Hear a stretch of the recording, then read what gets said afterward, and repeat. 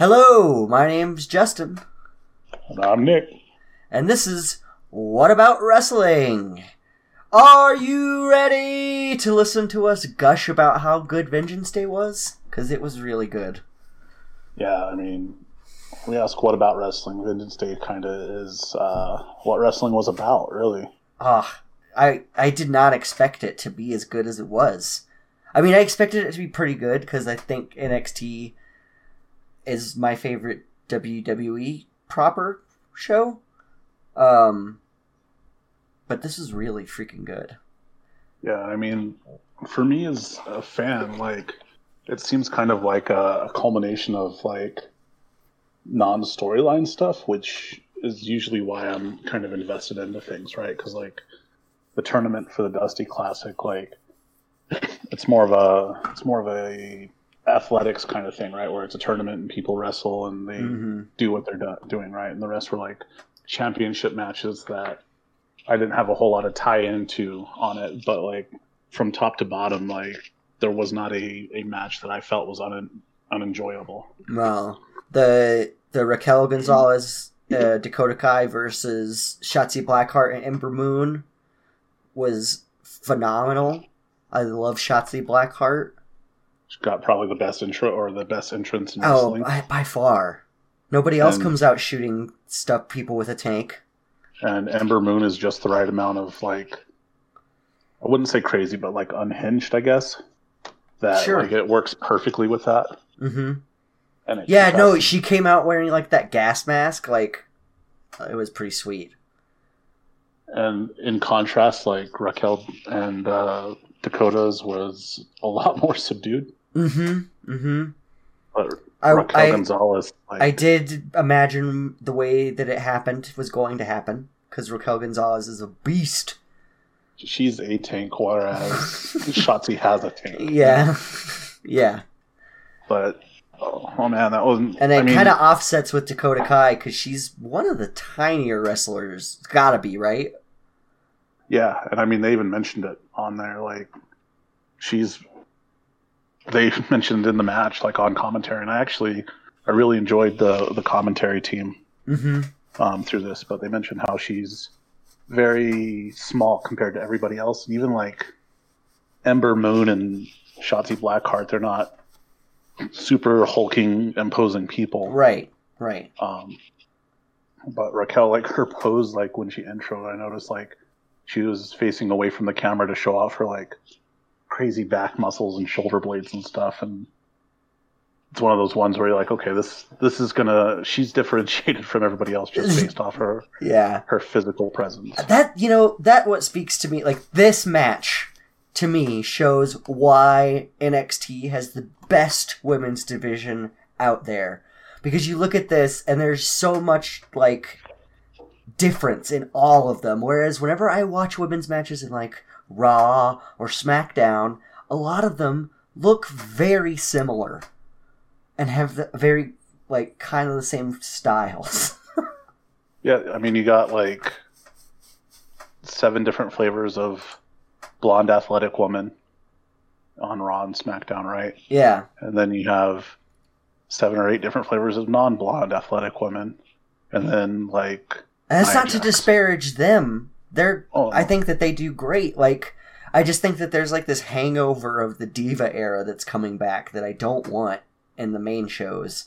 And fucking NXT is just like, nah, these women are badass, and I love that.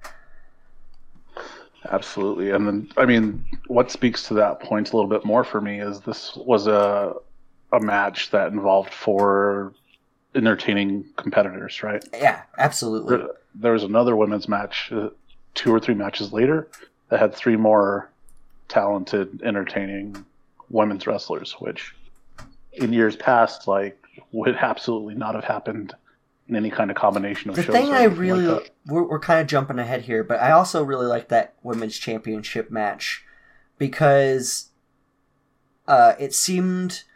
Like, Mercedes Martinez, I'm not super familiar, but she's been around a long time, right? Yeah, I am not super familiar with her either, but she's been around in other companies quite a bit. And she's 40, which is kind of on the high end of age for most wrestlers, but especially like women's wrestlers. Yeah. Absolutely. But she also didn't seem to she have looked, an issue with she it at all. looked great. She was doing fantastic. I kind of liked how they built that matchup because it was kind of like three very distinct schools of wrestling. Absolutely. It was some good in-ring storytelling because I didn't have a lot of out-of-the-ring storytelling to base this off of. And there wasn't a whole lot for this. I feel like I wasn't expecting this because whenever they announced it, I felt like this match was kind of thrown together.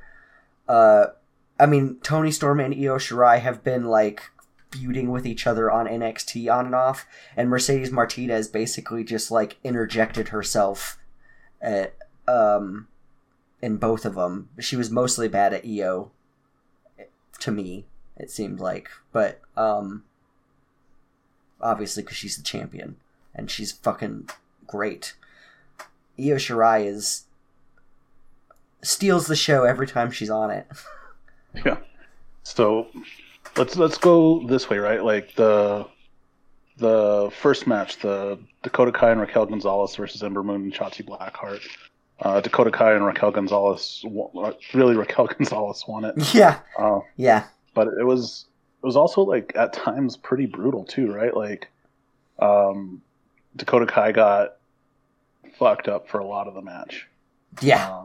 And then would get what's called the hot tag, where the person's getting beat up and then can rush over to their fresh teammate to come in and clean house and catch their breath. Right. And then Raquel would come in and just demolish people, throw them into the glass, and throw them off the stage. Yeah. At one point, threw Dakota Kai at Shotzi Blackheart. Yeah, that was pretty great. Insane. But this match also had a pretty interesting kind of implication because beyond being the first Dusty Rhodes Women's Tag Team champions, I guess, or they'll get a chance to get to fight for the WWE Women's Champion. Which I gotta say, I kind of like how they do that more because they get to go in between all the brands. Yeah, and I think that's an interesting dynamic. I do like it because I like the fact that I think the fact that it's Nia Jackson, Shayna Baszler is kind of whatever again, but I think that's going to be pretty interesting though, because Raquel's whole thing is she's bigger and badder than everybody, and and then there's Nia Jax and Shayna Baszler, who right. I think we've mentioned this before, but if you're the one person that's wearing a mouthpiece and nobody else is, that means that you're ready to do some shit. Yeah. Wasn't there a mouthpiece featured in this? There was pay-per-view. Like, didn't Finn Balor rip out Pete Dunne's mouthpiece at one point? He did, and that's another one. Like Pete Dunne, the bruiserweight. Yeah. It goes back to like there was this old school kind of MMA fighter that came into wrestling called Tank Abbott, and I'm talking like UFC 1 and 2 and 3. Mm-hmm. And at that time, like you weren't required to wear shoes and you weren't required to wear gloves, but he did, and it was like if you're going into a fight and you're not required to wear gloves and you choose to, then you probably got something going on that other people don't. Yeah. So it'd be like if you're gonna go into like a schoolyard like fight at the lunch, like at lunch or something like that. Yeah. You're like, you know what? I'm gonna go in wearing a football helmet. Like I'm planning on doing some fucked up shit. And it's those kind of details that I think. Well, yeah, and it's a power move too, right? It's like, oh, well, yeah, we'll fight. You can wear gloves. I want to wear gloves. You don't have to. I don't want to hurt you. And like in all reality, like there are bare knuckle boxing like federations, and then there are gloved boxing federations that are more mainstream. And the people in the bare knuckle, they'll get messed up, right, with like cuts and stuff like that and black eyes. but like the lasting, like long term, Yeah, physical it's effects way are from the worse. gloved ones. It's way worse. Yeah. So, but it's going to be an interesting dynamic too, with Raquel and Dakota versus Nia and Shayna, because like, do you think they're gonna target Nia's hole? I hope so. I mean, it was really effective for Lana, who she found the Achilles heel after almost 2 months of constantly getting put through the table. 9 times she got put through that table. And you dropped Nia on her butthole. They've done it twice now. Oh, that's right. And she didn't say my hole the second time, but that's the kind of selling that really cements that, like, it humanizes people a little bit, right? Like, yeah. If I got dropped right on my butthole, like, I think I would probably say the same exact thing. My favorite part of this, and we're jumping out of NXT Vintage Day and going into Raw here, and I gotta say, it's good for Raw, because this is one of the few times I think people have got, like, that I've just really enjoyed something that happened in Raw. How many times, if you had to guess, did they replay that for no reason at all other than to replay it? So, like, over double digits already. That's how you solidify yourself as being iconic, is a move like that. And I love how it's doing nothing to improve anything for Lana. No. But it is absolutely making Nia a lot more visible. It is. Yeah, it is. Lana won that match, but Nia won the war. She won my heart a little bit. Yeah, I don't really like Nia Jax that much. Just because I guess I've heard a bunch of rumors that she's not the safest wrestler. Right. I mean, she's directly responsible, I feel. I saw a video of her against her match with Kairi Sane, where Kairi was, like, screaming at her that she wasn't set, and she went with the move anyway. And we all know that Kairi Sane's not wrestling anymore. I mean, I would say that she's almost directly responsible for how big Becky Lynch is. That's before my time. You'd have to explain that. So before Becky Lynch was the man and the number one merch seller in the company, and before she had her baby with Seth Rollins, she was just another women's wrestler that had a thick accent and almost had a steampunk look to her. But Survivor Series was happening, and it was SmackDown versus Raw, and Becky Lynch was starting to get that edge on her and the kind of top woman kind of vibe. And she led an invasion onto Raw, and Nia Jax threw a punch at her that went wrong and legitimately busted up her nose and broke her nose and everything. But Becky Lynch kind of kept going with it and kept pushing through, and it made her look like a total badass. And I think that one moment is kind of what shifted her from another women's wrestler that was doing really good to kind of that next level of where she got to and where she will be and if she comes back, Yeah, when she comes back. She's definitely going to. Yeah, I mean, it might take a little bit longer with the whole, like, she has a baby thing. Of course. I hope she takes all the time that she needs and wants to, but I have no doubt in my mind that she's going to want to come back. So much to go into on everything. Her versus I hope Asuka keeps the title until we can see them wrestle for it again. Because yeah, and I mean, we didn't get that with Asuka getting the Money in the Bank. I kind of forget that that's how Asuka got the title, and she's had it since then. Right, instead of you getting the match, you got the title. Yeah, here it is. It's in the suitcase. Surprise! But yeah, and I mean, there's a lot more that can be possible too, with like Rhea Ripley and even Bianca Belair now. Mm-hmm. So there's a lot of opportunity there that I'm excited for. I hope they do good with Rhea Ripley and Raw, man. You know me. I'm terrified every time someone goes big in NXT and they get pulled up to the main roster that they'll get pushed for like a week and then get tossed to the side.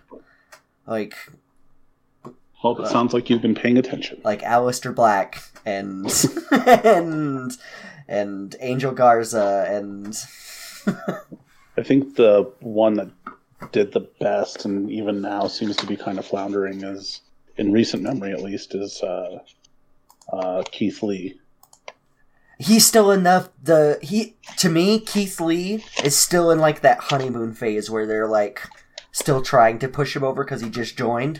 But in a year, we'll see if they're still talking about Keith Lee or if he's going to be in catering with Aleister Black.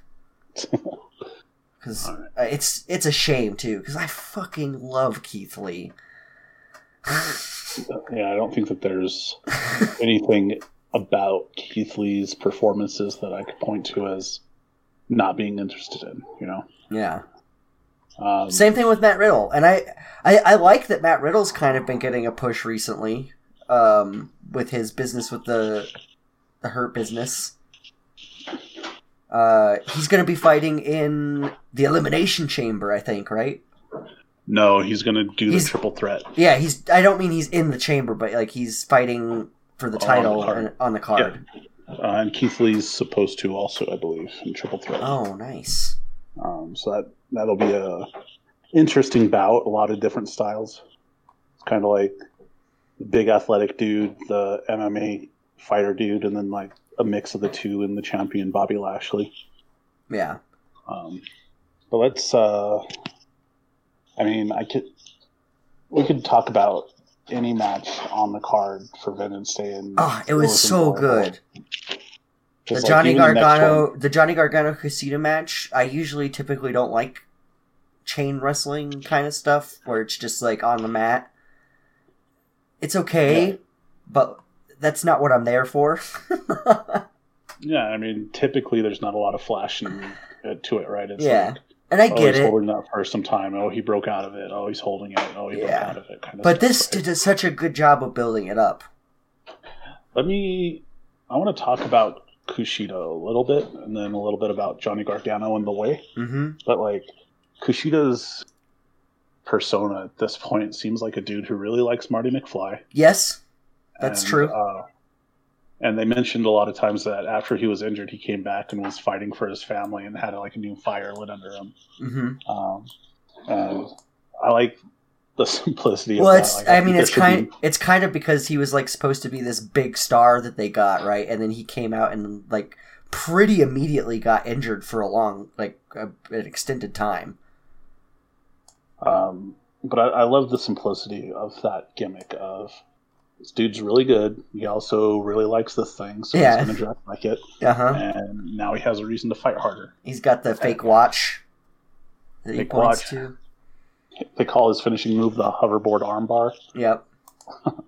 Like, that's the kind of stuff that I think, like, is kind of lacking, where you don't have to have this whole big, like, Finn Balor being the prince and having the most wins at NXT and stuff like that. Like, that works for him, but, like, you don't need that kind of stuff for everybody, right? Just, right.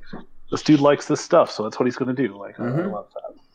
And then with Johnny Gargano... I think NXT's generally pretty good at that. Like, I like most of the people... Like, nobody in the NXT roster feels kind of, like, lost to me in the main one. There's some new people that I guess come in every now and again. I'm like, I don't remember these people at all. But... like, the major players that show up all the time, I like all of their gimmicks. And that's not true for the other stuff, for Raw or SmackDown. Well, speaking of gimmicks, one of my favorite ones got involved with Johnny Gargano's The Way. Oh, Dexter Lumis? Yeah. I don't know what it is about him. I think he's just the right amount of creepy. Yeah, for sure. Compelling for me. Well, and he's again, I think I said this last time, he's a reference that's like 10 years too late. But that's like perfect for wrestling, I guess. Yeah, and I mean, it's working for me, right? Like, he just Oh, I love Dexter Lumis because he does horrible things to the people who do horrible things. That's the kind of vigilante justice that you just kind of gotta appreciate on occasion. You know, like legitimately, like I would assume chloroforming. Yes. And then the rest of the way having to go find him. I loved whenever he like shoved like most of the Undisputed Era into a car and like had him hogtied to a car to like make sure they didn't interfere with the match between, I think, Velveteen Dream at the time. Yeah, it was the parking lot brawl. Yeah.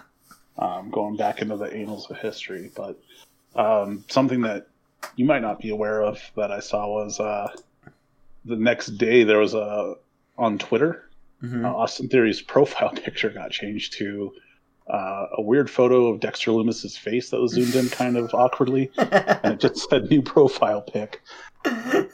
It's just that's pretty funny. Another part of the goofy shit that in any other profession would legitimately be crimes. It just flows through and makes sense. Well, yeah, because I mean, you know that he was in on it, so like, it'd be totally different if Dexter Lumis actually kidnapped someone. Yeah. But to kind of go back for you on that one, like you say, you're not usually a fan of the chain like mat-based wrestling. Yeah. But there was some stuff on here that like I'd legitimately never seen before that was fucking bonkers. One that comes to mind is when Kushida had the hoverboard lock on him, where he was like, Johnny Gargano was standing up and had the armbar on him, and Kushida was like wrapped up on him off the ground kind of thing. Mm-hmm. The counter to that was fucking nuts, where Gargano walked him under the ropes kind of and then fell backwards, catching him on his throat on the ropes. Yeah. No, it was good. Almost like a bottle opener type action, which was nuts. And then Gargano's 2 different springboard DDTs that won the match. Yeah, where he like went from the he took Kushida and like did it on the apron and then went from the apron to the floor, right? That was that match. Yeah, so and then fucking Kushida's just kind of a madman too, because they were outside the ring and then Kushida just kind of disappeared. Yeah. And it didn't make any kind of sense, and then he just showed up on the stage and ran at him like a bat out of hell and kicked his arm. Yeah. And I was just like, oh, that arm's probably broken now. Right, and there was a thing on NXT before this where Johnny Gargano tried to get the match canceled saying that his arm was broken. And he had like fake x-ray scans. And obviously he was lying. And probably the best authority figure in WWE history, in my opinion, William Regal on NXT. He's like, all right, that's fine. We'll just have Austin Theory. Yeah, if it's really broken, then Austin Theory can defend your title against Kushida tonight on NXT. No worries, we got you, fam. But yeah, that type of wrestling on it, like, especially because they were able to like turn it up a notch and make it a lot more intense and fast paced, like that's kind of the bread and butter for me of what I enjoy seeing in a match kind of thing. Yeah, and I liked the men's Dusty Road Tag Team Classic too with MSK and the grizzled young veterans. That was a good one. A huge contrast of styles, which works really, really well too. Yeah, and MSK is like they actually seemed like teams. You know what I mean? Like, absolutely. I think the thing I didn't like Grizzled Young Veterans until I watched this match, and maybe the match before this, whenever they fought against whenever they beat Tommaso Ciampa and Timothy Thatcher. Yeah. Because there's like, I think in that match where they were wrestling Tommaso and Thatcher, where one of the Grizzled Young Veterans like sacrificed themselves by getting in the way of the one that was legal, but whenever he got like thrown into a turnbuckle or something, I was like, oh wow, I've never seen someone do that, but he like slid in the way so that he would hit him instead of the turnbuckle, which obviously made it look like it hurt him, but that his teammate was fine, and he like came back and hit him. Stuff like that was cool. Yeah, and I mean, this match right here was... It's such a contrast to Raw and SmackDown, where fucking you're not allowed to have tag teams. And it was classic tag team wrestling too, right? Where there's Wes Lee and MSK, and the other one's name escapes me right now. I don't know the names of any of the people in these groups. I know MSK and Grizzled Young Veterans. Well, Wes Lee is the one that has like those weird shorts and has like the bun on top. Oh, okay, yeah. And he's the one who pushes. He's the one who pushes his partner. Yeah, and his partner, who again, I'm guessing is the. Have you ever heard the term the Marty Jannetty of the team? I have not. So Marty Jannetty used to be in a tag team with Shawn Michaels, and called the Rockers, and they were pretty successful. But it was always obvious that Shawn Michaels was going to be the breakout star. Oh, okay. Kind of like Otis and Tucker. Right. Tucker was the Marty in that group, basically. And Shawn Michaels ended up separating from the team by... there was an interview show, kind of like the Miz TV, that a wrestler by the name of Brutus the Barber Beefcake ran, and it looked like a barbershop. And he basically kicked Marty Jannetty through the window to break up the team. And it had one of my favorite calls of all time, because there was an old school announcer named Bobby the Brain Heenan. I was like, look at that coward Marty Jannetty. He's jumping through glass to avoid Shawn Michaels. But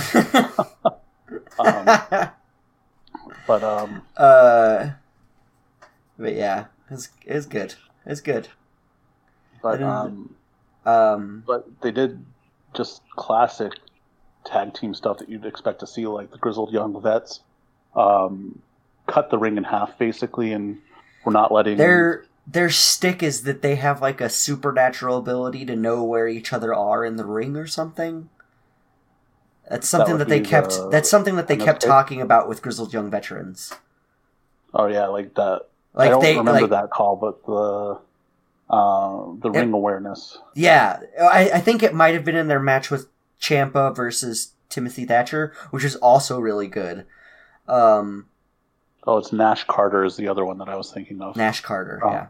But Carter was the one that was getting worked over almost constantly on it. And they had the ring cut in half, basically, where they wouldn't let him go in a place where he could like tag his partner. And they kept doing quick tags so that they could both be in the ring. They could both be in the ring. They could stay fresh, that kind of stuff. And he was just getting kind of worn down, which was perfect on it until Carter at one point got his tag and then kind of went into Hulk mode and got really upset and started just throwing bombs at people. And it opened it up to where they could do some of their really cool double team moves. Like the Grizzled Young Vets did some more classic ones that had names like the Doomsday Device, and stuff like that. And I mean, they're an established tag team. They've been tagging together from like 2017 in various different promotions. Whereas MSK is really new to WWE. Like they debuted in this tournament, if I'm not mistaken.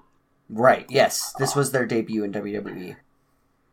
But they have, which is why I'm surprised that they won. And I read an article about I think it was Nash Wheeler. Is that his name? No, it's Nash Carter. Nash Carter. Where he talked about how surprised he was at how much like a family him and his teammate felt at NXT already.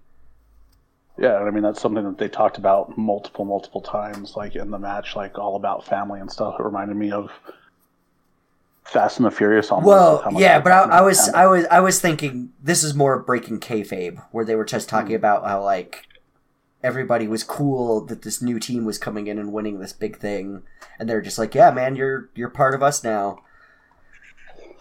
Well, that is awesome, because I know like anytime you go somewhere new, right, you're going to have that, like, I prove myself to everybody else and kind of ingratiate myself. But them being able to come in and have that switch flipped was pretty dope, or is pretty dope.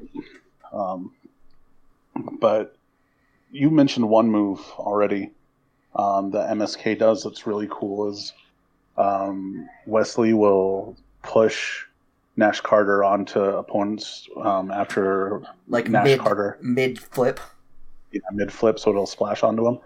But another move that happened on it that, like a sequence that was really cool for me, was towards the end where Nash Carter tagged in and then did like a senton or something onto one of the grizzled young vets, and then Wesley like tagged in, and he did a move that AJ Styles used to do, but he says that he can't remember how to do it, and he probably hurt himself anymore.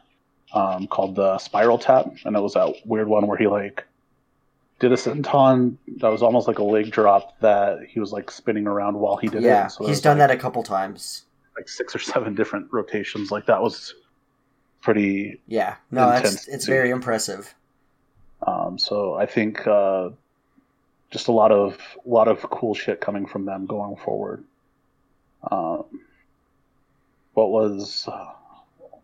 And then, I mean, Grizzled Young Vets, I think they played their part perfectly. They came out, like, telling them, this isn't going to be fun. Get that stupid smile off your face. And yelling at him in the ring, like, right in his face. Like, just some classic heel shit. They kind of have, like, a Penn and Teller vibe. Because the one dude won't shut up and the other dude doesn't talk at all. And the one that talks is the taller one, so it works super good on that, too. And then, I mean, the women's three-way match was super great too. Io Shirai being the genius of the sky. Took it away. But Toni Storm, she's badass, man. Oh yeah. All three of them were badass, but I think everybody could kind of tell going in. I don't know. I would have been very surprised if Mercedes Martinez had won that match. I'm not surprised that Io Shirai defended. Right. I mean, if Io Shirai wasn't the one who was going to win, then it would probably have been Toni Storm, just because I think Mercedes Martinez was supposed to be like the heel in that, and I don't think she was established enough to. Yeah. Well, and Toni Storm's definitely a heel right now too. Oh yeah, but I mean, I feel like she's not good, but not evil, kind of thing as far as heels go. Yeah. But I mean, just like the Finn Balor Pete Dunne match, like there was no doubt in my mind that Finn Balor was going to win. Right. But I was surprised with the stuff that happened at the end of this. Where... So before that, I do want to. So Io Shirai's nickname as the genius of the sky, like it's a weird one for me. Like it makes sense, but it just seems like a weird kind of title to have on you. And it got me thinking of like other wrestlers with their nicknames that sometimes work and sometimes don't. Mm-hmm. Like there's Shinsuke was originally like the artist, which like was kind of weird and goofy. The artist Shinsuke. Yeah, and now he's the King of Strong Style, which was something that fans called him a long time, and he used to call himself in Japan, and I think fits a whole lot better. And then there's Cesaro with the Swiss Superman when he's a good guy, or the Swiss Cyborg when he's a bad guy. Mm-hmm. Even going classic, there's like the Big Red Machine for Kane, or the Dead Man for the Undertaker. Are there any like that stand out for you that either make a lot of sense and fit and is like good, or any that like seem like they kind of come out of left field or just kind of awkward? I mean, they're all kind of crazy, so none of like they all just kind of seem like crazy nonsense to me. Well, like Limitless Keith Lee, like that makes sense to me. Sure, right? Especially with like Bask in My Glory and the kind of way that he holds himself. Yeah, I think Genius of the Sky fits Io Shirai. She is very high flying. Well, what about like the original Bro?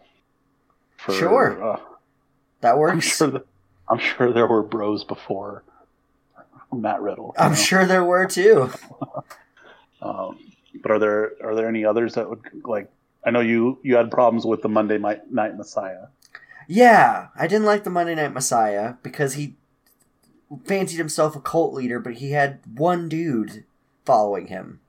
So, I know he had more at one point, but that was... that's not what I'm talking about. I'm not talking about that point. Because there was a very long stretch of time where he was, talking about the greater good and how he was, this great leader, and he had one person underneath him. Or what about, the head of the table? Same the thing. Tribal chief. Same thing. Just get more people in your faction. If your whole gimmick is that, I'm the boss, you gotta have people to boss around. And I say that, but Sasha Banks doesn't need to change anything. She's the boss. Right?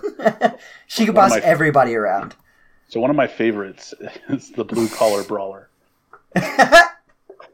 For Otis. That is a little... yeah. I think that's 100% perfect. What about... Kevin Owens, is his still the prize fighter? Maybe. That one, seems like a weird one, right? 'Cause, they just say fight Owens fight a lot. Or stun the world. Yeah. But giving those, secondary names, I think it's an interesting thing that sometimes works really well and fits, and sometimes it's, more of a head-scratch kind of thing. And For sure. The thing I don't get even more is, their tendency to take away people's names. They turned Matt Riddle into Riddle, and they turned Buddy Murphy into Murphy. Yeah, and Big E used to be Big E Langston. And the New Day have a podcast together, and there have been multiple times where it's give me back my name. And yeah, and it's I don't get it, right? Shortening it doesn't make it easier to market. I don't know. And Mustafa Ali being Ali and then being back to Mustafa Ali. Yeah. Naming is just a really interesting thing, I guess. It's really strange. I mean, let's not even get into the fact that WWE's having the Dusty Rhodes Tag Team Classic. I mean, that's got to be a slap in the face to Cody, right? Actually, they've talked about that before, and the Dusty Rhodes Classic started when they were all still in the WWE, and they really liked the fact that they were honoring Dusty that way, especially when it was NXT, and towards the end of his life, NXT was a really big part of it. Okay. And everybody in NXT super loves and appreciates Dusty, and he's gone on record that he's glad that they're continuing it. So That's good. I could definitely see how it could go that way, but he's gone on record that it's kind of the opposite, which I think is really cool.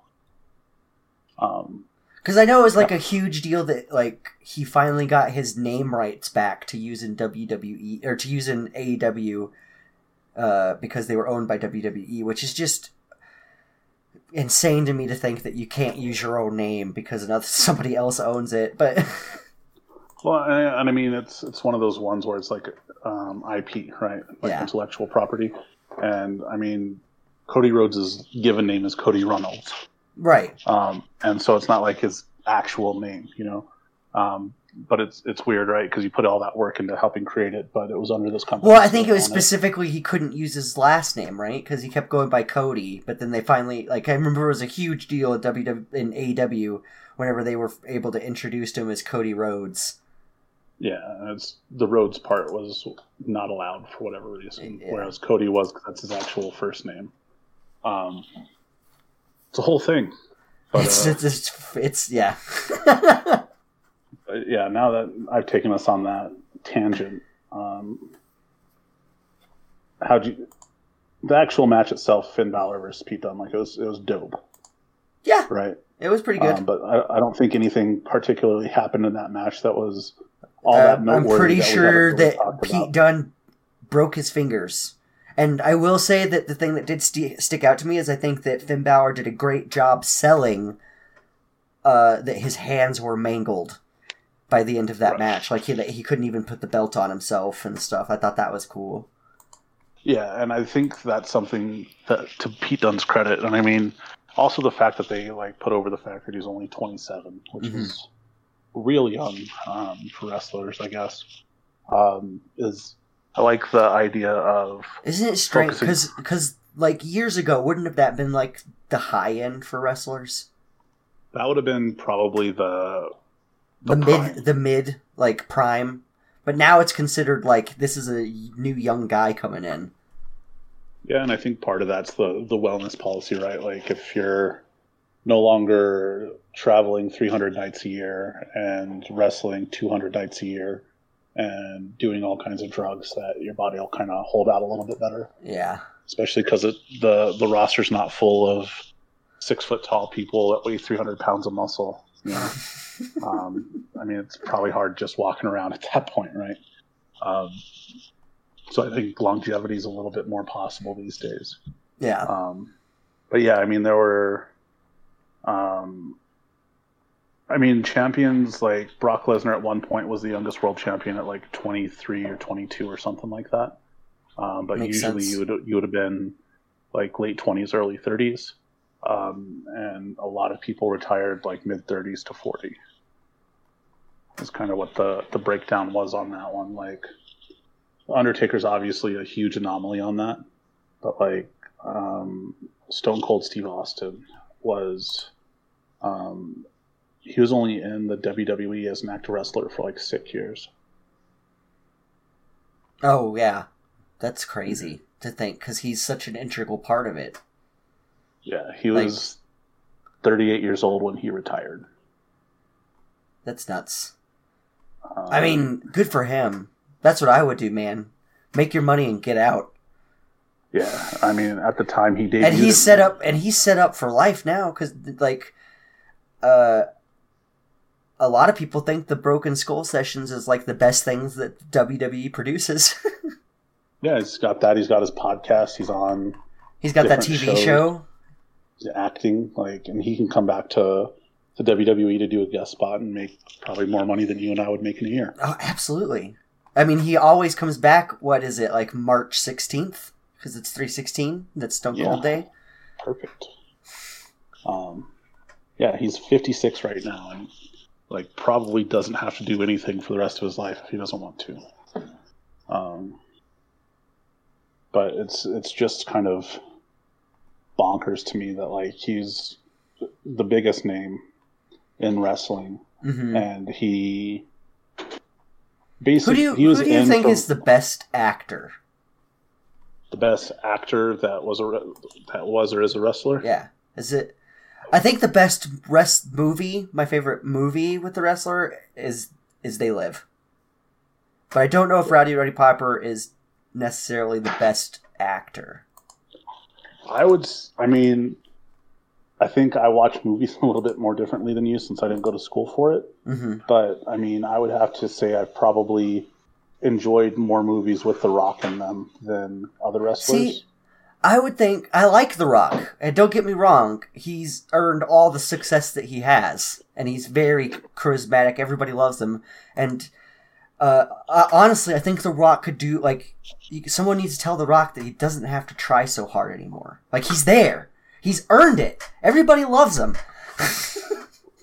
Yeah, I mean, the movies that I've seen of Stone Cold's, like, I've enjoyed probably. But honestly, I would think. I think my pick is. I think Batista. That's fair. I mean, because I think he's tried more, and he also wasn't pushed to the tippy top right away. Yeah. So he's had time to grow also. Because, I mean, he's got. His run as a bad guy in a James Bond movie. And he was also in... Guardians of the Galaxy. Guardians of the Galaxy. He's in that spy movie. He was in a bunch of other stuff too. I think that the fact that he wasn't just immediately pushed to the tip top. Right. He got to develop a little bit more. Yeah, I think that helped quite a bit for it. And... I mean, at this point, like, I think... There's no doubt Rock has a more successful career. No doubt. I don't... Honestly, I don't know on that one, because I know that the Guardians have made shitloads of money. Guardians have made a shitload of money, but The Rock has made several titles that have made shitloads of money. Yeah, I mean, if we're looking at like, granted, I know The Rock hasn't right? been in a Marvel movie or anything yet, which would absolutely. He was cast as Black Adam.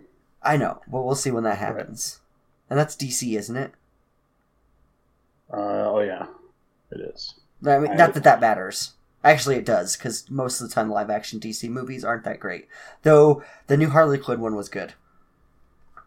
So, I just pulled up a website by the name of Screen Rant. Mm-hmm. Familiar? The title of it is Dwayne "The Rock" Johnson and 9 other pro wrestlers turned actors ranked by their roles. Uh-huh. So, I'm guessing that The Rock's at the top of the list. If none of the other ones are mentioned. But they got The Rock as his character in Jumanji. Yeah. As one of the top ones. Mm-hmm. Second is movie. Actually John Cena. Okay. Which he's credited as Bumblebee. Oh, he did the voice of Bumblebee in the Transformers movies? It looks like very well be in the sci-fi action movie Bumblebee, a 6th installment of the Transformers. So I don't know. Like, I fell off on the Transformers movies. Oh, like the actual movie called Bumblebee from 2018? Yeah, but it's... Oh, he played Agent Burns. Okay. He wasn't the voice of Bumblebee. I just imagine it being like the car being like, "You can't see me," driving by. But I mean, he was in The Marine in 12 Rounds, which were WWE movies. Mm-hmm. But he was also in Ferdinand and Trainwreck, where Cena was a small role, but it was really funny. Third is definitely Batista on here. Fourth is Andre the Giant because of Princess Bride. Yeah, that makes sense. They live's got to be on there, right? Yeah. Okay. But fifth is Jesse the Body Ventura because he was in Predator. Okay. Okay. Next was Kevin Nash in Magic Mike. Okay. He also played Super Shredder in Secret of the Ooze. Oh, okay. Nice. And he was also a security guard. Baby! Sorry. He was also a security guard that didn't get killed in John Wick. Oh, wow. Rare non-death in John Wick. Yeah. Stone Cold Steve Austin was credited for his role in The Expendables. Of course. Hulk Hogan for his role in Hogan Knows Best. Uh-huh. Well, and all of his stuff, like the, what is it, where he's a nanny? Oh, Mr. Nanny. Mr. Nanny. Santa with Muscles. Next was Macho Man Randy Savage as Bonesaw McGraw and Spider-Man, the original. Yeah, I remember. Bonesaw is ready. Yeah. And then 10 is Rowdy Roddy Piper, and They Live. And of those, I would say that Rowdy Roddy Piper had the single best line of any of those roles. Probably. Most iconic. They Live is my favorite movie of that list, by far. Though Predator's good too. Yeah. I don't know that I have enough patience for Predator. I don't know what it is, but like action movies where you're kind of just stuck in the jungle, kind of trying to figure it out. Just doesn't appear on my radar. Doesn't appear on your radar? Okay. But yeah, I derailed us twice, but you'd mentioned kind of the after effects of the match after Finn Balor put away Pete Dunne and retained the NXT Championship. Mm-hmm. What happened? Well, he was getting overrun by Pete Dunne and his mates. Danny Burch and Oney Lorcan. Yeah, the tag team champions of NXT. And then the UE came out. Shock the system. Shock the system. They've been kind of building up the fact that Finn Balor and Kyle O'Reilly begrudgingly like each other because they've been beating the shit out of each other. Mm-hmm. And so the Undisputed Era ran off the Goon Squad. And if I recall, they were kind of doing their pose in the ring. Kyle O'Reilly and Finn Balor, right? Because they have that mutual respect. And Bobby Fish wasn't in the ring, right? It was just Roderick Strong. I think it was Roderick Strong and Adam Cole. And Adam Cole, yeah. I mean, we know Adam Cole was there because that was the big shocker of the night whenever he super kicked Finn Balor, and then whenever Kyle O'Reilly got batted for it, he super kicked Kyle O'Reilly. Yeah, so shocking, right? Because, I mean... He shocked the system. So I loved it. This is how, if you're going to split up a beloved, established team, don't just do it randomly. Do something like this. Oh, you mean you want to have some meaning in the actions that take place in the ring? Yes! So, yeah, and I mean, from here, like... Don't just unceremoniously say, like, you're not a team anymore, bye! Do something with it! So where do you think this is going to go, then? Do you think this is going to be, like, the entire UE? Yeah, they're going to... I bet they're going to dissolve. All right, and then do you think that this is Adam Cole's way of going for the championship, or is this... Yeah. Kyle O'Reilly going to be involved in that? Adam Cole is definitely going to... Like, because that's why he attacked Finn Balor, right? Because he's like, he has my championship, I want it back. Right. But how is Kyle O'Reilly going to... Is he just fodder for that? Is he... I think... I don't know. I think that maybe he becomes friends with Finn Balor. Who knows? Maybe triple threat at, like, WrestleMania or something like that? Could be, especially if there's like a huge fallout. I think maybe one of the Undisputed Era will stay with Adam Cole. Hopefully Roderick Strong, because it looks like Bobby Fish kind of is always in some state of injury.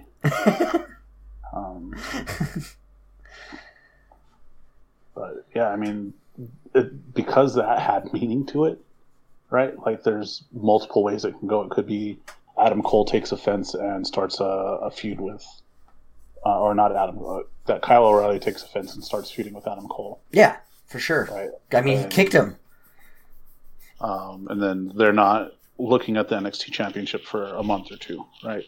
Or it could be that all of them go for it. He gets thrown in just because, kind of thing. Could be. Like, and that. I kind of hope. I kind of hope that they do the other way, where it's like they focus on them imploding. I want to see a slow implosion of the Undisputed Era. I want to see Pat McAfee come back and just be like, "See, I told you he was a total shithead." Pat McAfee turns babyface. He doesn't even have to. He just be like, "Look, I told you so, you idiots." But again, fantastic show, top to bottom. Yeah, everything made sense. Everything kind of moved forward in a way that, and we already kind of further opportunities. Yeah, I loved it. I to me, this was better than the Royal Rumble was, and it was half as long. And I think that might be part of why it was better. They didn't have to have filler. That's They true. didn't have to. I mean, the Royal Rumble by design is going to be long. Yeah.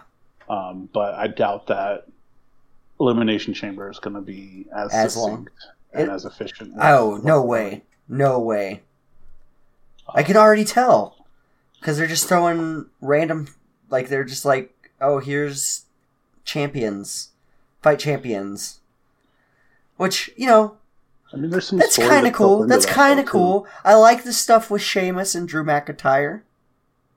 Well, let's talk about that, because, I mean, that's going to be our next episode. It's going to be the Elimination Chamber. Yeah.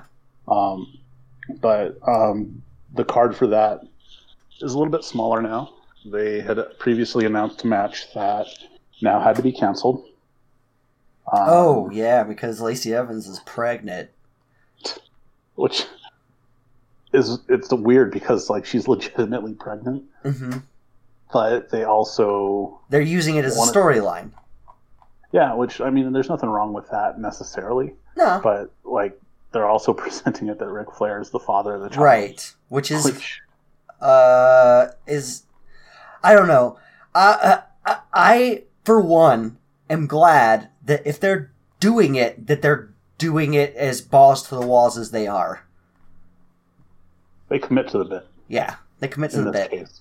They committed to the bit because it ended with her saying, "You can't hit me, Charlotte Flair, because I'm pregnant," and then her "I'm so traditional" music comes on while Ric Flair's stunting around her going, "Call me daddy," like doing his little style and profile and dance in a circle around her. I'm just like, this is a perfect microcosm of what wrestling is. It absolutely encapsulates the the kind of awkwardness of being a wrestling fan, right? Because like it's super weird having a 70-year-old dude be the dad of a baby of a performer as a storyline to get back at his own daughter. Yeah, yes, it's very weird. It's very on the Jerry Springer side of things. Which isn't, I mean, honestly, Jerry Springer and wrestling aren't that far removed in my head. Oh, absolutely not.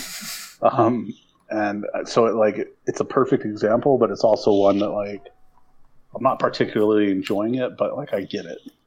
Yeah. You know? Yeah. But it's no my hole.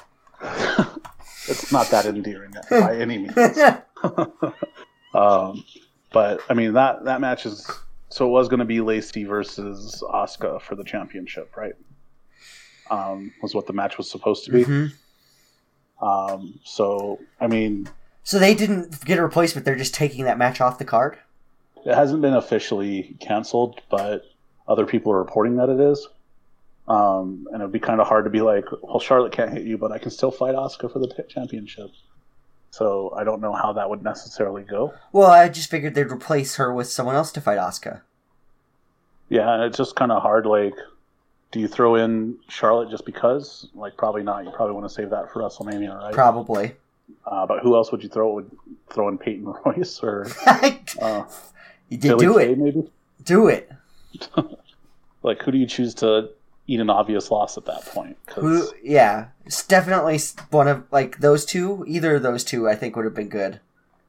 I mean, I wouldn't put it past him to throw Rhea Ripley in there, but that would kind of undo a lot of her mystique, you know? I'm glad that they didn't do Rhea Ripley, because she's another one, just like Damian Priest. I love Damian Priest. I'm so scared that he's going to just disappear in the roster at the main place. So far, it's okay. I like his friendship with Bad Bunny. I do too. Bad Bunny is slowly becoming my favorite wrestler. He's the new 24/7 champion. He's got super dope merch and a really good splash compared to other celebrities. He's just a dude that is really happy to be involved with wrestling despite his super level of fame that he has in music. And I think he's a perfect foil to The Miz, with The Miz thinking that he's a superstar, like Hollywood A-lister, versus somebody who actually is. Right, yeah.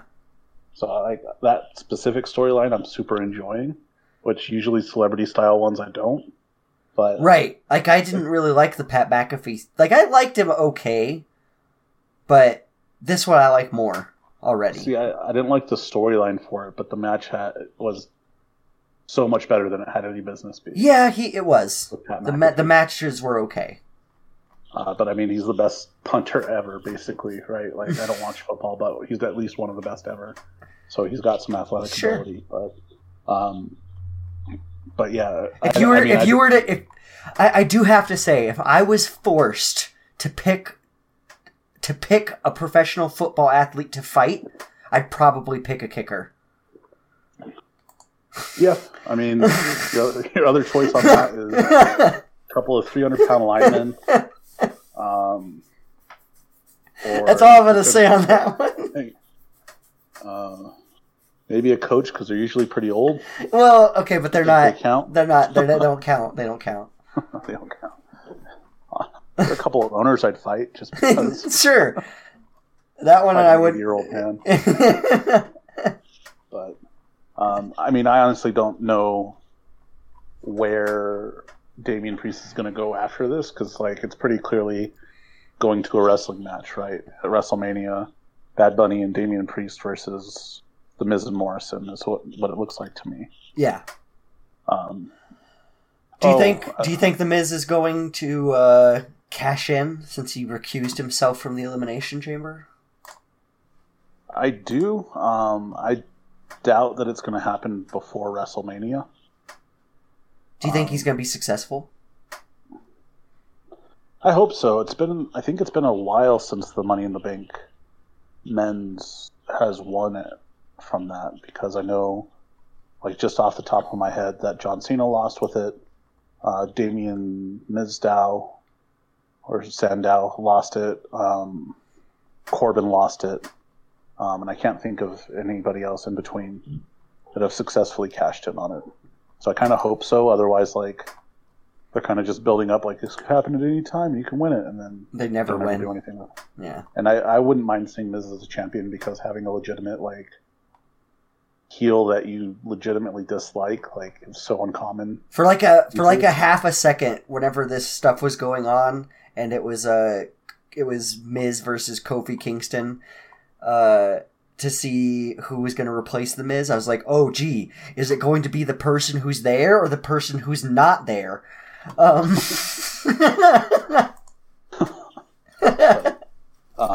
you heard anything about, speaking of like celebrities and stuff, have you heard anything about what Bow Wow's doing? No. Do you remember Bow Wow or Lil Bow Wow? Yeah, whatever? Sure. He had a movie where he got magic shoes at one point, right? Yeah, like Mike. He's just talking mad shit on Twitter to WWE, and he's going to start training at Rikishi's like wrestling ring, so the Usos' dad's wrestling school, to have a match is what he's saying. And like the shit that he's talking is like, why are you? My favorite one was basically like, why are you bothering talking shit to me? I have 8 million followers. You're on Raw every single night.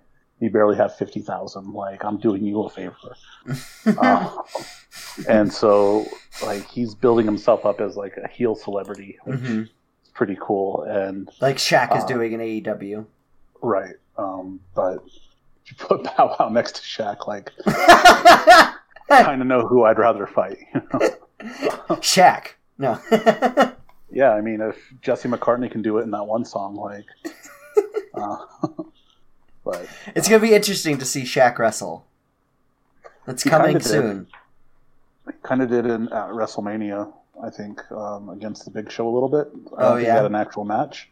But he came out to a song that was like number one at the time, Panda by Designer, which is super rare for wrestling, because they usually don't pay the royalties. Music rights for stuff like that. Yeah. Tony Khan will shovel out, though. He bought that thing for Jungle Boy. Get that Tony Khan money. That's what I want to do. Oh, we don't have those rights. I can't do that. Well, just do it real bad next time, and then nobody will know. That's what I do. When I sing along to songs, nobody has any idea, because my voice does not go higher than this. But yeah, and I mean, it's weird because like there's kind of storylines built into this, but also not. Yeah. Right? Speaking of storylines, I want to jump over brands and talk about AEW a little bit. Okay. I think they're doing a great job building up all these storylines to their pay-per-view coming up in March. What's it called? Not Full Gear. Revolution? I think it's Revolution, yeah. They're doing a good job building up all the storylines, like on the main show, which is not something I'm used to seeing, to be honest. I mean, I hate the term devil's advocate, but let me do that real quick, because it seems like for whatever reason, it's a lot easier when you have essentially a 2-hour show dedicated to storylines to keep everything coherent and making sense, as opposed to like a 3-hour show, a 2-hour show, and another 2-hour show. I get you. I mean, that's not to WWE's credit by any means. I think that if they were going to go all in on the brand split, then they should focus on the brand split. Yes, I think so too.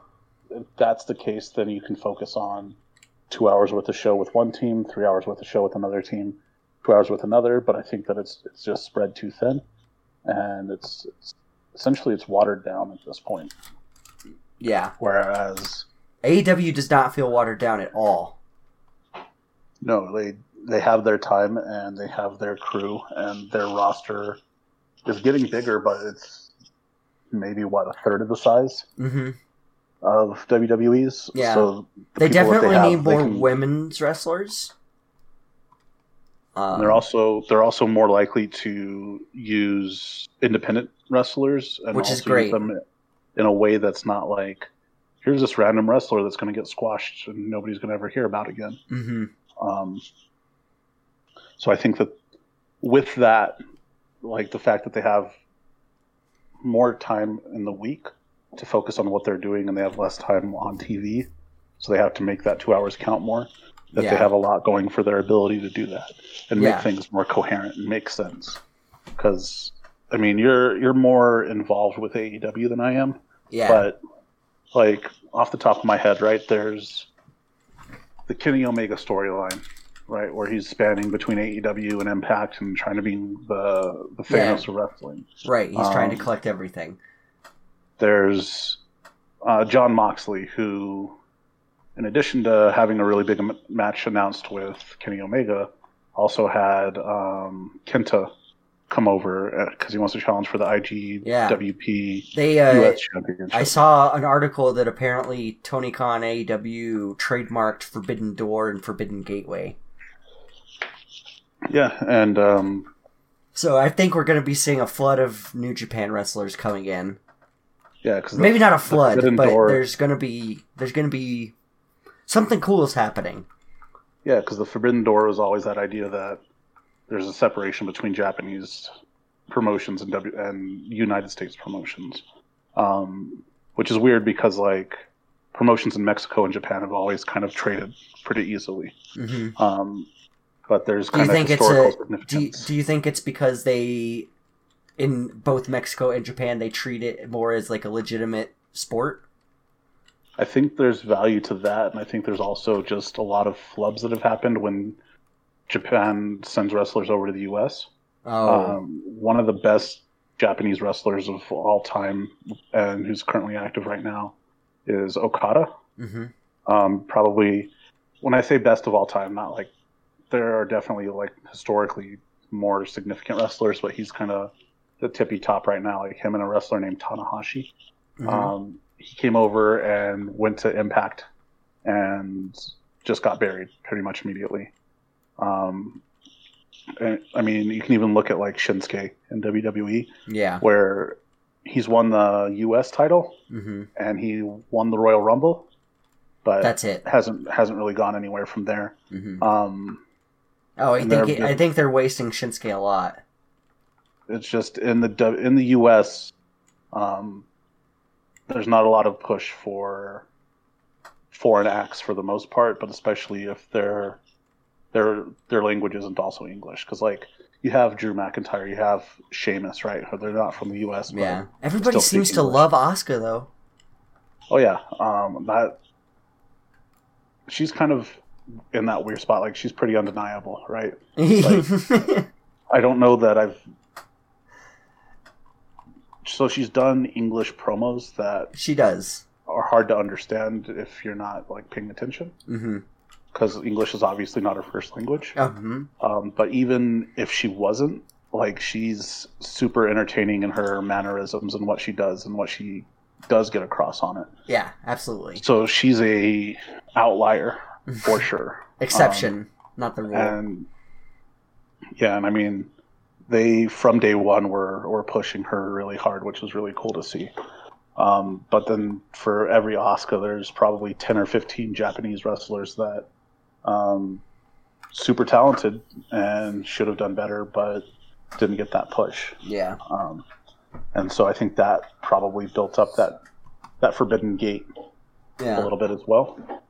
But with people like the Young Bucks and Kenny Omega who have wrestled successfully in Japan, because Japan is a lot more forgiving in that, and they're not even super forgiving on it because I mean they have term gaijin for non-Japanese wrestlers, and there's not a huge list of ones that have won big titles on it. Right. So John Moxley having one is kind of a big deal.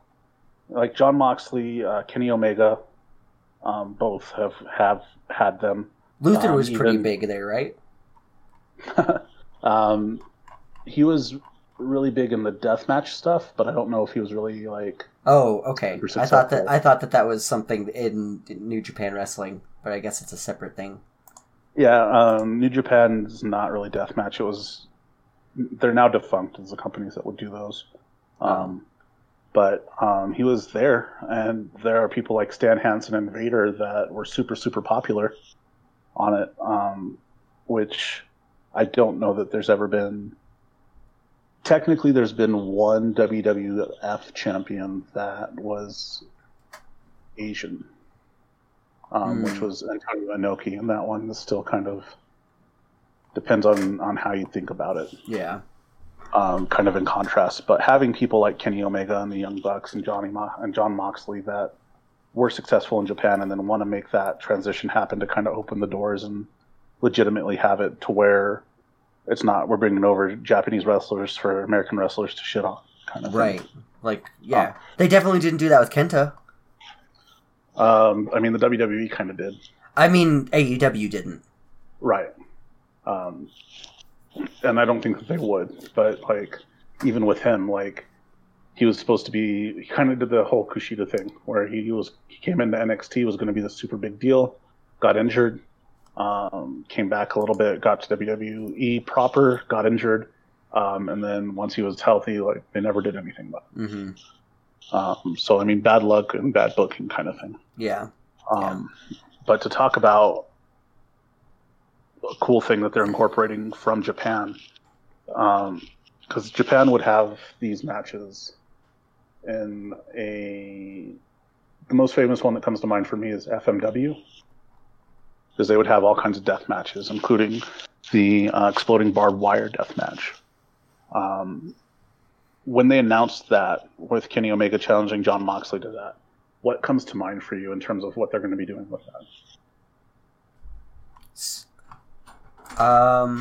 With John Moxley? Yeah, like how do you think that match is going to work? Like, did they explain it at all, or did they just say, "I'm challenging you to an exploding barbed wire match, death match"? I don't know that at all. Exploding barbed wire death match? Is that what's happening? Yeah, I thought you knew that. Kenny Omega challenged John Moxley. Like he said, you can have a rematch at Revolution, but we're going to have an exploding barbed wire death match. Oh, I didn't know that. So now that you've heard that, what does an exploding barbed wire death match sound like to you? It sounds like fucking Fresh awesome. Reaction. Yeah, they are pretty cool.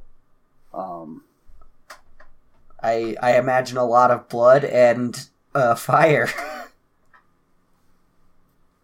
So usually what it is the ropes are either wrapped, pinned, or replaced with barbed wire.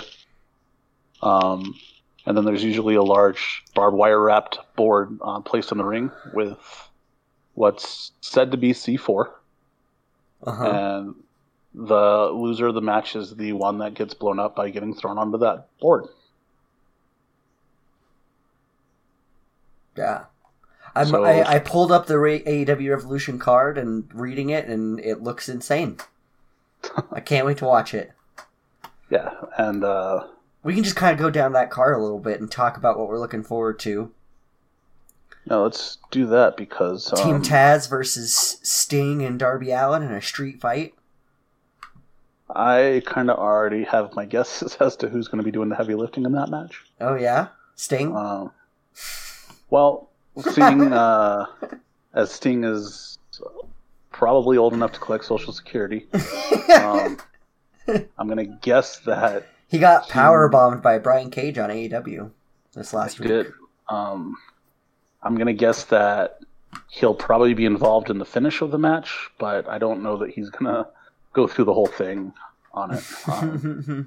But I mean, Darby Allin, like that's a kind of match that kind of lends itself to him. especially with like the size differences. Yeah. But like I anticipate him getting the shit beat out of him. Yeah. Do you think? I think since the title's not up for defense, I think he's gonna lose. Yeah, I mean, I think it'd be cool if they did a TNT title versus FTW title. It would be cool.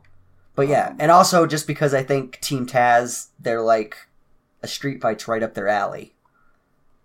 Yeah, I mean, you got Brian Cage, who like can't really think of a lot of matches that wouldn't be up his alley. Yeah, I mean, there's a reason he's called the Machine. Talk about fitting nicknames. Yeah, and I mean, he's juiced to the gills, right? Like, of course. Yeah. Like, there's no way that that's natural. But, yes. But like, even with that, like, he's still really agile. So like, even matches that would typically lend themselves to smaller wrestlers, like a ladder match, like, yeah, I could see him doing really well in. Mm-hmm. Like, I can't think of one where I'd be like, you know what, Brian Cage probably's not going to win this match. Like, I bet Ricky Starks is going to get hit by the bat again. I could by see the that. way, Maybe Ricky Starks, favorite member of Team Taz by far. Well, he is handsome, so I love Ricky Starks. And that's mostly because I watch AEW Dark, and every once in a while he'll be on the commentary with them, and him being on the commentary with Taz Excalibur is amazing. Taz has got to be probably one of my favorite announcers of all time, spanning back to his days as the SmackDown announcer with Cole.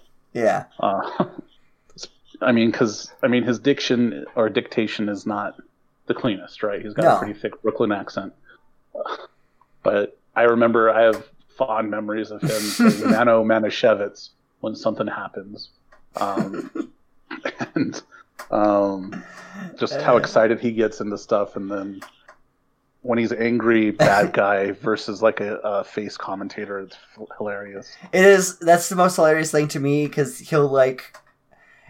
It seems like he forgets that he's a he's a heel while he's commentating, and then like remember, he'll be like, "Oh, this person's look at that move they did, it's so cool." Oh wait, I hate this guy. This guy sucks. But yeah, and I mean, that's not even like the first match announced on it. Like, what do you think about the Young Bucks versus Inner Circle? Chris Jericho and MJF? Yeah. We'll see what happens. I bet the Young Bucks win.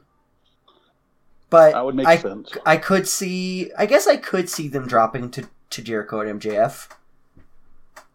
And like, how long do you think the Inner Circle has of being a thing? Not super long.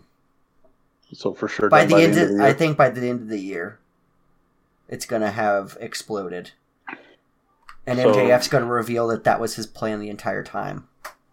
So, interesting idea on it. Do you think Wardlow is gonna be with MJF the whole time, or do you think he's gonna separate off before then? I think Wardlow. I don't know, because isn't the thing that Wardlow just kind of works for MJF because MJF pays him a shitload of money? Yeah. I think like the storyline is he's not even technically employed by AEW. I think he's employed by MJF. The storyline, he's employed by MJF, yeah. Well, I mean, if he's signing the checks, right? All right. I loved the being the Elite where Dark Order gave their Valentines to Wardlow. It was pretty funny.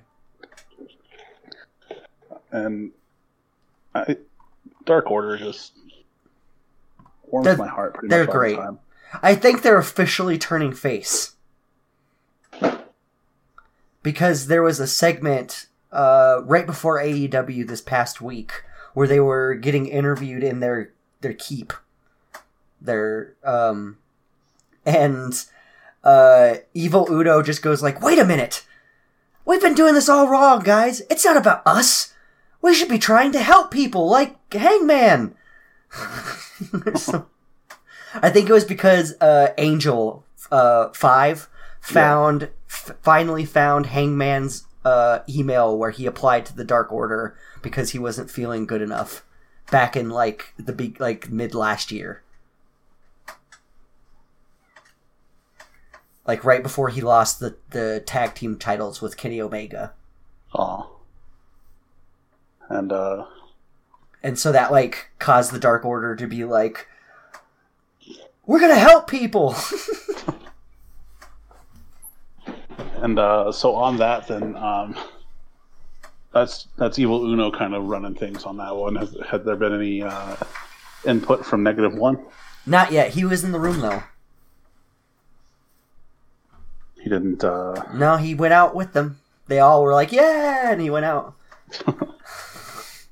So another one that's interesting. And that's the other storyline. They set up a money match between Matt Hardy and Hangman Page. Yeah, that one's probably one of the more interesting stipulations that I've seen. Like, I don't know that anything's been said like that in a while, at least. Because there have been matches where it's like the winner gets $10,000. Yeah. But winner receives the loser's first quarter earnings. So, do you know how that match came about? I don't. Okay, so Matt Hardy, being big money Matt right now, he's going around. He's doing all the stuff with Private Party where he's he's taking advantage of them, basically. He's got them to sign contracts where he gets 30% of each of their income, so he gets 60% of all of their stuff. Obviously, it's not real, but it's the storyline stuff. Right. And he tried to do the same thing with Hangman Page, where Matt Hardy was trying to get where him and Hangman Page would be a tag team. Is what he wanted. And him and Hangman Page did 2 tag team matches where they won, and Matt got Hangman really drunk and got him to sign a contract, and he thought that he was giving him the same contract where that he gave to Private Party, where he would get 30% of his earnings and they would be a tag team. But Hangman switched out the contracts and Matt didn't notice, and it was a contract for this match. Well, I'm glad that the depressed millennial cowboy was able to get one over on Big Money Matt. Yeah. Make that opportunity. And I mean, this seems like a perfect time, right? That it can kind of go either way, right? And if Matt Hardy wins. And that ended with Matt Hardy being, because they just beat TH2 as a tag team, and Matt Hardy was going to reveal that he kind of got one over on Hangman Page, and then Hangman Page revealed, "No, I got one over on you." Big Money Matt got mad and offered $3,500 to TH2 to beat the shit out of Hangman Page right after the match. It's such a weird number too. I'll give you guys $3,500. Yeah. But I mean, that's kind of perfect too, right? It's this could further solidify. And then of course the Dark Order came out and helped him. So we'll see if they continue with that angle, and Hangman eventually joins the Dark Order. I bet he does. Eventually. Yeah, he seems like a pretty solid, sympathetic type face character that down the road could be a heel, but it would make sense, right? It would finally joins the Dark Order, finds that belonging that he wanted with the Young Bucks and the rest of the elite that he kind of got frozen out of, that kind of stuff. Mm-hmm. But this match is pretty cool too, right? Because Matt Hardy's a really established veteran, right? Kind of towards the end of the road for his years in the ring. Don't tell him that; he might get mad at you. Yeah, well, if he hears this, he's upset. I'd be more than happy to talk it over with him. But I mean, it could be one where Adam Page loses and he loses all that money and he has to join Dark Order so he can go to Applebee's. Or he could win and he could establish himself as a still rising star kind of thing. So I think in that match, I'm going to go with Hangman.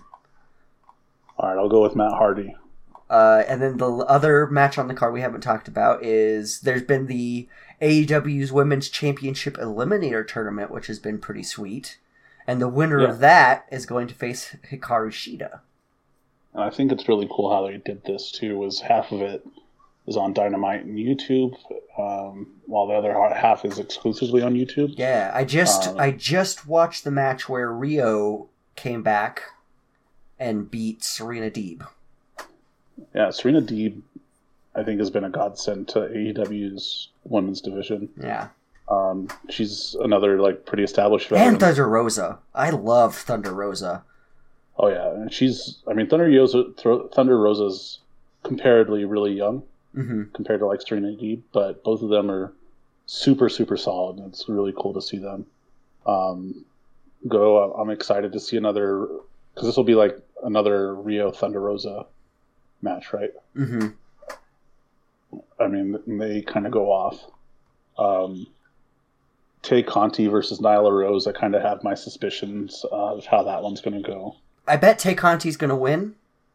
Mm-hmm. Just because Nia Rose destroyed Tay Conti whenever she debuted. Yeah, I think that Nyla Rose is probably going to be in control for a lot of it, but Tay, I think Tay will probably take it. Man, I try, like, there's no way around it. Tay Conti is a beautiful woman. Let me see, because I'm having trouble remembering what she looks like. Oh, yeah. She is a looker.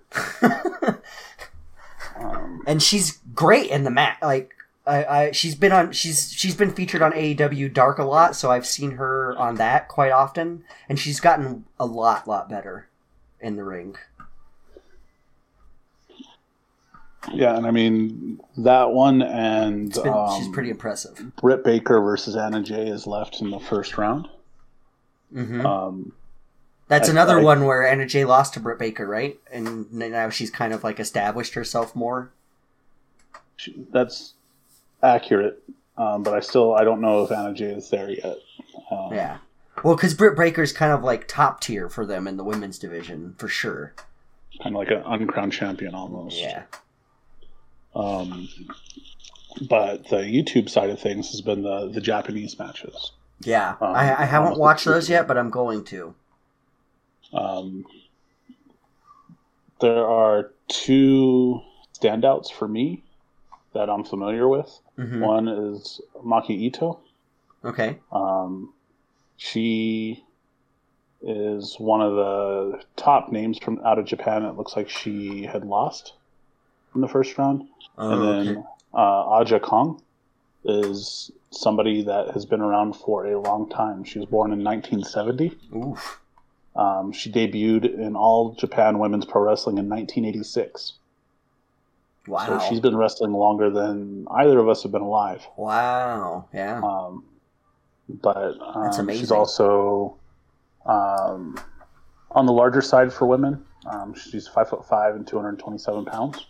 So when you have that kind of dynamic in it, where she's going to have a pretty clear size advantage over a majority of the tournament, with the exception of Nyla Rose, mm-hmm. I anticipate that she's going to go pretty far with the size and experience advantage. Mm-hmm. So that'll be pretty interesting. But we got quite a ways to go on it too. We do. It's a bit away. We'll see what happens. And then the last match on that card, so far, card subject to change. Always know that. As Roman, what was that? A big deal on in WWE recently. Oh, it was with Roman Reigns versus... Oh, because he was going to face Adam Pearce. Yep.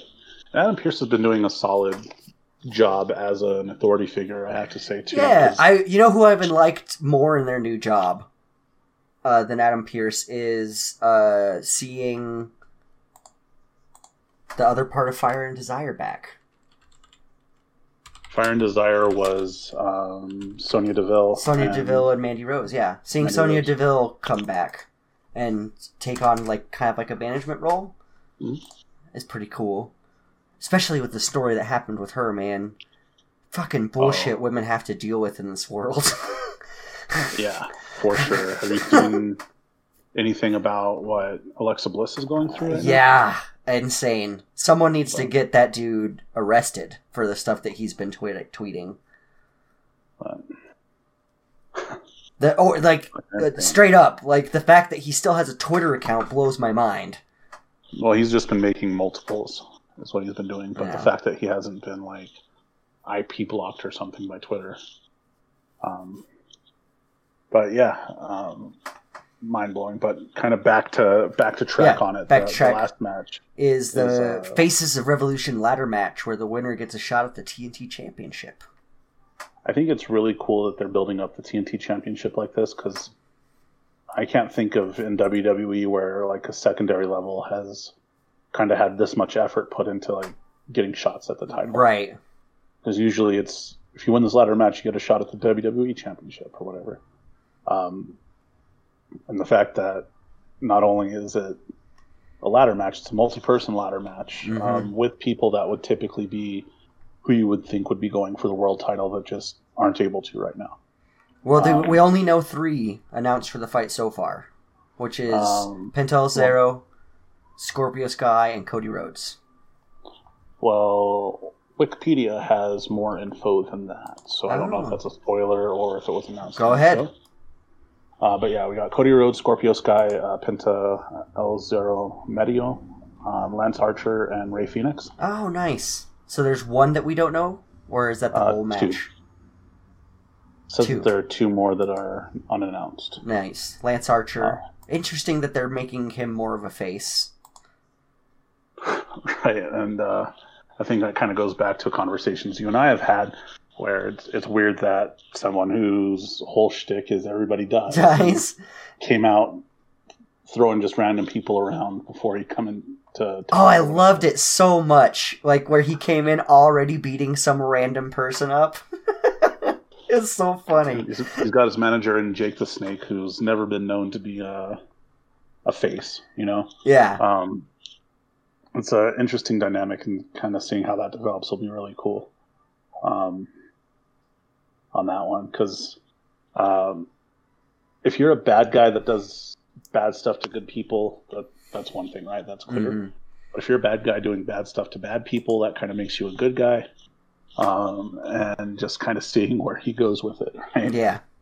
But according to Wikipedia, there's 2 open spots, though. Like, who do you think would fit those spots at this point? It seems like they're pushing Pac pretty hard, and I think introducing a teammate for one of the competitors already in there would add a more interesting dynamic. See, in my mindscape, the fact that nobody from Best Friends is in that match, particularly probably Orange Cassidy. Orange Cassidy could be good, yeah. Makes sense on it. And then from there, I mean, if we assume that that's if OC gets put in, right? Who's somebody else? Like, Dark Order isn't really represented in this pay-per-view at all. No. What about, like, Evil Uno in it? Evil Uno? I think if it's someone from the Dark Order, it's not going to be Evil Uno. I think it's going to be John Silver. Or maybe 10. And I mean, also, like, that's a lot of big, strong dudes in that match, right? Yeah. Like you got to have somebody that can be thrown around, right? And OC's not really that type of, like, bounce around type person. But I could see something like... I wouldn't be surprised if they put either Frankie Kazarian or Christopher Daniels in it either. What about, like, Jungle Boy? That would be fun. Or... I would love to see Jungle Boy get the TNT Championship. What about Miro?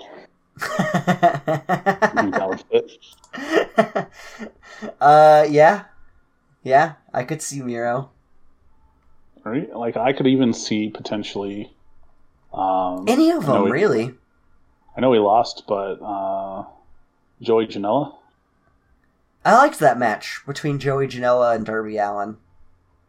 Yeah, Joey Janela is just...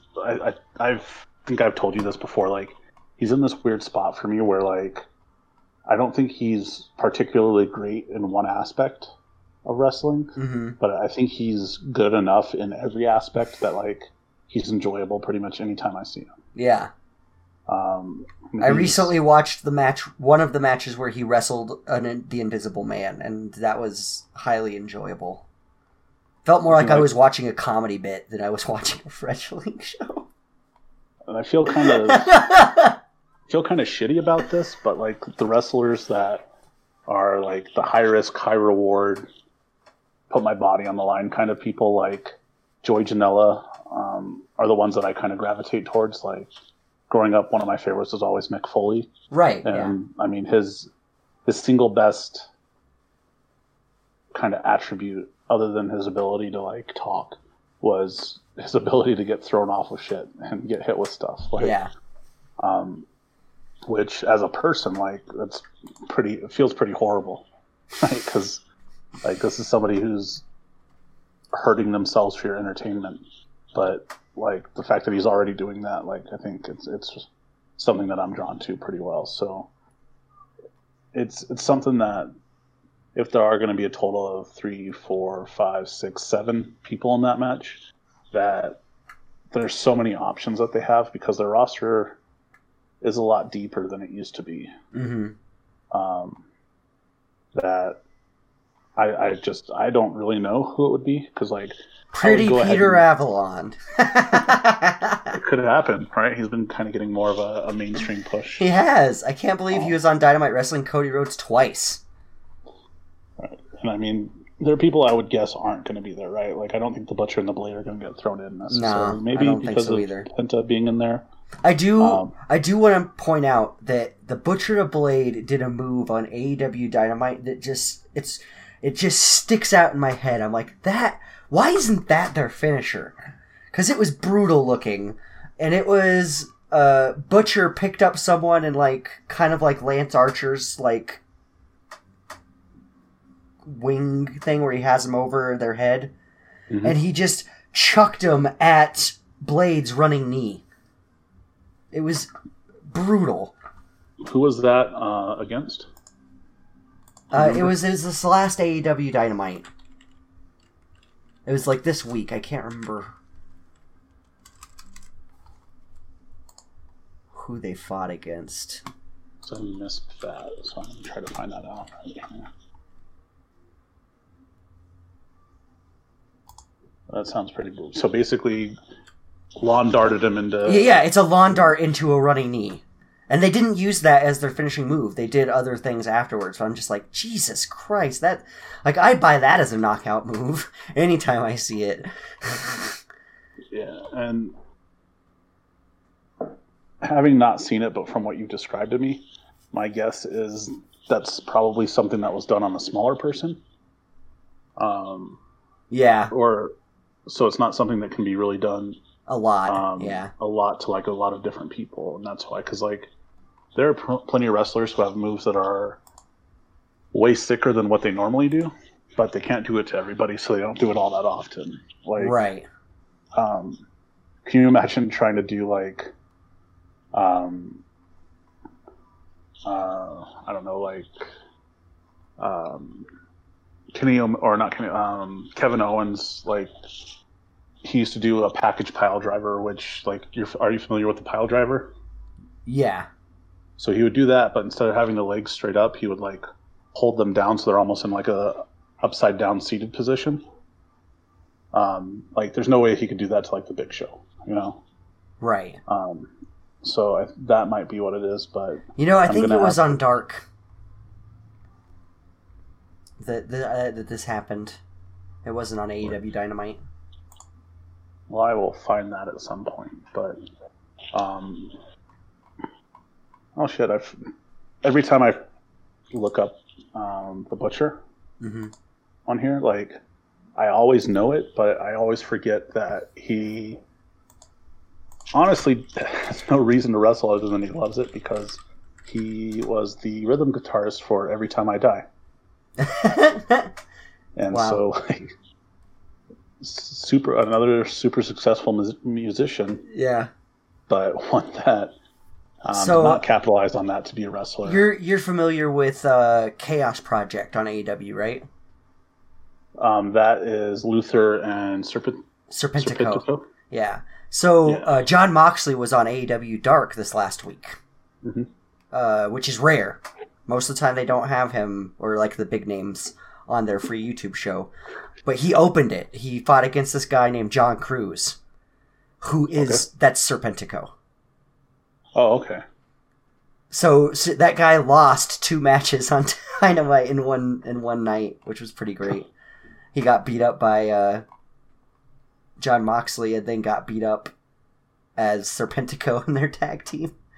I think they lost against Bear Country, which is one of the newer teams that they think AW is signing, which are super dope. Well, what's your feelings on Chaos Project? I think I like them. They're interesting enough. Luther is strange, and I like the fact that he uses his tiny partner to beat people up with, like, as a weapon. What about his third eye and always pointing to it? How do you like that as an attribute? Whatever. Matt Sydal does the same thing. You're not going to paint one on your forehead the first AEW show you go to? No. I'm not a Luther super fan by any means. But yeah. Well, a bunch going on. There's a bunch going on. Too much to talk about. And I think that's where we'll call it for this week. Yeah, next week we got another pay-per-view episode. We do. We're going to be talking about the Elimination Chamber, which we forgot to finish that card out. But I mean, there's the Raw Elimination Chamber, which will be for the Drew McIntyre's championship, and it's against all the champions. Yep. Sheamus is kind of the storyline in this more than anything else. Because he's going to go last. And he also turned on his best friend, Drew McIntyre. That's true. Which seems a little schoolyard to me, but I'm here for it. And then there's the Bobby Lashley, Keith Lee, Riddle triple threat for the United States Championship. Hopefully that'll be good. And then there's the SmackDown Elimination Chamber, which is Jey Uso, Kevin Owens, King Corbin, Sami Zayn, Cesaro, and Daniel Bryan. If you win that match, then you get the honor of facing Roman Reigns later on in the night, which... No, like immediately after the fight, I think is what he said. Oh, okay. I didn't know if it was immediately after, or if it's like they're going to put that one on first and then the Roman Reigns last or something. We'll like that, see, but Roman Reigns and Paul Heyman said on the spot, whoever wins on the spot gets a match with Roman Reigns for the title championship. Well, let's hope that this Elimination chambers stay together, because that glass seems like it's made out of paper. They need to make it like your joke that you made. They need to use the glass that they made the barrier in NXT. Yeah. It's way stronger than the Elimination Chamber one. And I mean, looking through this list, right, with who's in the Elimination Chamber, like, there are 3 people I could see potentially winning it. Probably more like 2. I just hope Randy Orton doesn't win and we get Edge versus Randy Orton in fucking WrestleMania again.